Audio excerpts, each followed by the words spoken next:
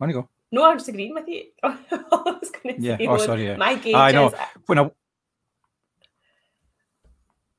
Go on, please.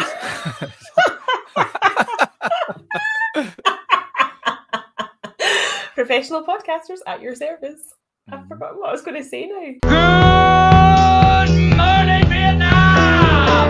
I love the smell of napalm in the morning. You're gonna need a bigger boat. I feel the need for speed. Roads? When we're going, we don't need roads. Snakes. Why'd it have to be snakes? I'm Spartacus! I'm Batman. I am the father. So you're replacing the film festival with doing reviews of other stuff now as well? Trying to keep your hand in? Yeah, well, I watched a couple of things on Netflix over the weekend. So I thought, actually, they're worth a review because people are talking about them. And then, obviously, I was on maybe to watch Holy Spider, which I'd heard so much about. And I can't, really now, I can't stop thinking about it. Like, so that's, 3 days later? And I think if a film stays in your head for that length of time and you're still thinking about it, then it's been good and it's been worth talking about. And obviously, after the Oscars, I wanted to see what all the Paul Mescal hype was about, so I watched After Sun as well. And did you enjoy it?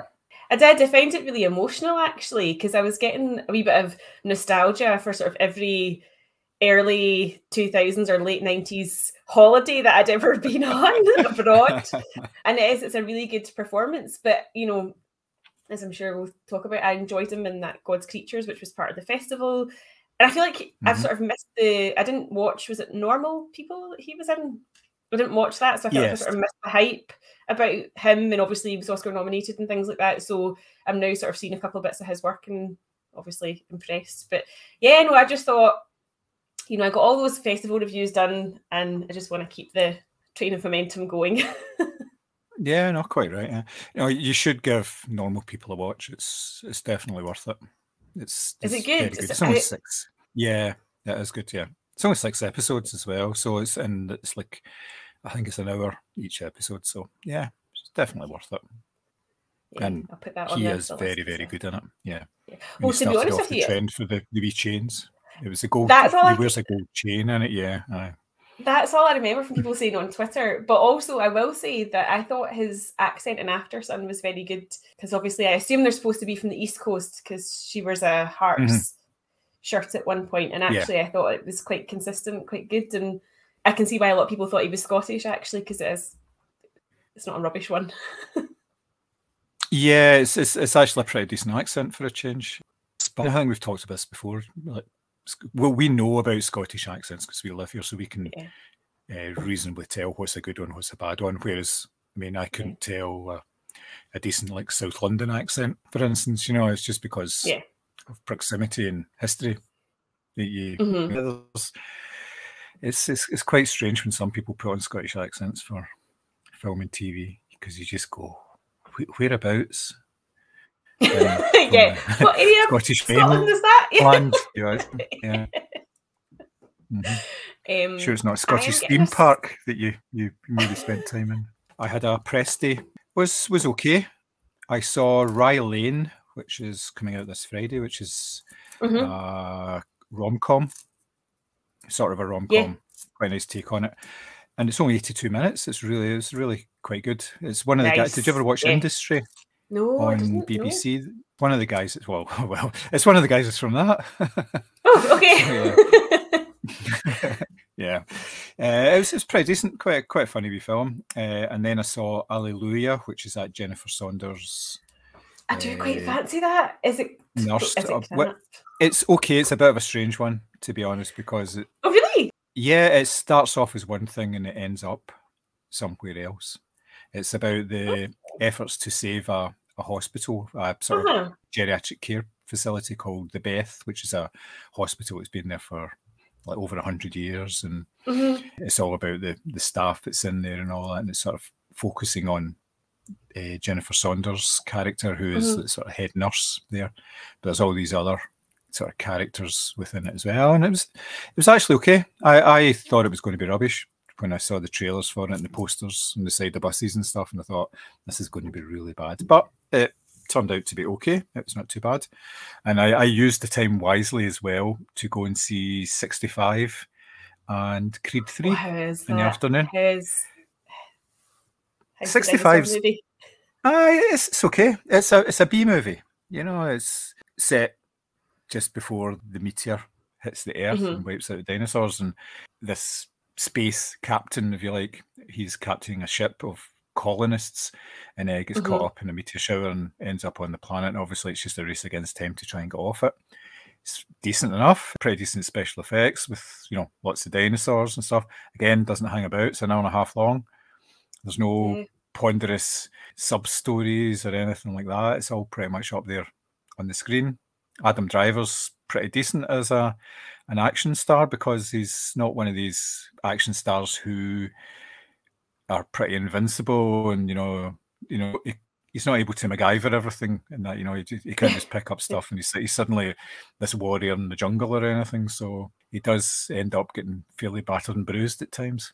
But it was decent. I enjoyed it. And Creed 3 was actually pretty good as well. It's a bit of a weird entry in the Creed sort of franchise, because it seems much more sedate, which is a strange thing to say for a boxing film. Yeah. But a lot of the film is sort of interpersonal relationships rather than the boxing. But I saw an interview with Michael B. Jordan, and he was saying they were trying to do something different with the fight scenes, and you can see that in the way that the fight scenes are shot and everything. There's a lot of sort of virtual camera work, and they have done it in sort of slightly different ways, and it makes it fairly interesting. It's a pretty decent film, actually. And this is obviously the film this week that Jonathan Majors is in, because he seems to be in every bloody thing at the moment. So yeah, he seems to be everywhere just now. I think there's a lot of red carpet stuff that he's done that I've seen him in as well. I feel like I've not been cinema in ages. That's not true. I was obviously at festival. I mean, like non-festival related things. Yeah. However, I am spending my wedding anniversary watching John Wick 4. So yeah, that'd be excellent. I mean, I actually am really looking forward to this. But see, between this and the trailers for obviously Mission Impossible Dead Reckoning, I really love a big, I want to say cheesy blockbuster, but do you know what I mean? Like, I love these big, sort of, you know, you're going in for the action set pieces, the good suits, the good tailoring, all that sort of thing. Like, this is what I'm here for. Plus, you get Bill Skarsgård playing a French villain for some bizarre reason in John Wick 4, which I'm really looking forward to. Why not? Yeah. I know. Yeah. I mean, again, John Wick is one of these franchises that you don't have to take particularly seriously. You can just enjoy it. I mean, I've watched last week I watched the first one again, because I think they're all on Amazon Prime at the moment. So I was going to watch them all before heading out to see the fourth one. I mean, I've seen them multiple times. I think I've seen the first one maybe 6 or 7 times, because it's just a great movie. Get 2 and 3 done as well before the fourth one comes out, just as a wee reminder, because they're decent. They've got a lot of rewatch value. Yeah, definitely do. Yeah, but the reason I was annoyed was because they arranged an extra press day yesterday, and it was Shazam: Fury of the Gods, and I couldn't go because I was back at work, and I was like, shit. I know, yeah, but it's out this Friday, so I'll get to see it. So can we also talk about then the fact that Zachary Levi seems to be doing the full DC experience by tweeting a lot of like weird anti-vax stuff, tweeting that he thinks is says, hey, white man, that he has a place at the table to discuss racism and misogyny, and also putting out like kind of like cruel and nasty messages, basically making fun of like Britney Spears' conservatorship. I honestly thought he was one of the more normal ones. He's going in a big like self-sabotage. Maybe he just feels like, you know what, I've done the 2 Shazams now. I can say whatever the fuck I want. It seems bizarre. Well, maybe he's been given his jotters. He's just been told, see, this is the last one you're going to go in, because it's in the can. There's nothing we can do to stop it going out, but it's not part of the sort of future plans, the whole 10-year plan, because they never mentioned anything like that. And it seems to be they're restarting and going with Superman as the sort of core of the sort of new DC stuff. So whether Shazam features as part of that or not, I don't know. I mean, I obviously liked him in Marvelous Mrs. Maisel, and I've only really seen him in Shazam because I've never watched Chuck. But yeah, there's a lot of stuff. I was sort of doing a wee bit of reading after I saw a few of the tweets and things, and there's like, you know, tweets going back, and he was on like the Joe Rogan podcast and things like that. And it's almost like he's sort of flown under the radar with his crazy, but now it's all out in the open. And it's funny how, because I loved Shazam and I thought his character, or his characterization rather, was so endearing. And as I say, I loved him in Mrs. Maisel as well. And it's funny how someone can really just pull the rug with a few rogue statements. That's bizarre, isn't it? That's as you say, probably just people weren't paying attention because it was far easier targets. You know, as he did fly under the radar a wee bit, but now, maybe he's just going for it. Yeah, he doesn't care anymore. But I know, going on Joe Rogan, I don't know. That's never a good sign, is it really? No, I know. It's almost like now they always have these articles like, what are your dating or what are your workplace red flags? So if someone had, I really like the Joe Rogan podcast, you'd be like, no, not for me. Yeah. Name a role model, Andrew Tate. Yep. And goodbye. Surely that's, I mean, I didn't say that. Surely that's got to be the opener of the pod now. Yeah. Something that I didn't say that was inappropriate. Well, I actually didn't do that the last time because when we were doing our pod for the preview for the film festival, and we were talking about the films that we liked, and you obviously mentioned the Alfred Hitchcock one. And when you said, well, you know, I really like Hitchcock, I actually did the wee Dalek-y thing when you said Hitch. And I was tempted to put that as the starter, and then I thought, no, I can't do that.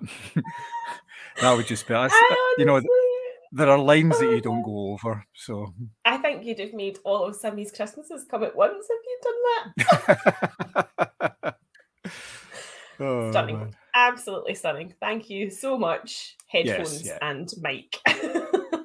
Yeah, well, there was a couple of things that I used instead, so that was pretty good. Rather than having to do that, you know what it's like. Before 7 o'clock as well. John Wick 3 was our first podcast. For some reason, I thought it was something else. No, it was old John Wick. And then it was that Jim Cummings film that we did as the second one. That's why I thought Thunder Road. That's what I thought was our first podcast. No, that was the second one we did, which was a bit of a bold choice, given that we started off with a blockbuster and then we went with something that probably about 6 people in the country had seen, you know. So. But I mean, we are just trailblazers. There's nothing, you know, Do you know, I must admit, I see during that My Name is Alfred Hitchcock, they obviously had clips from Torn Curtain, and I was sitting in the cinema and everyone was, you know, very serious because they were doing, you know, in-depth analysis of films.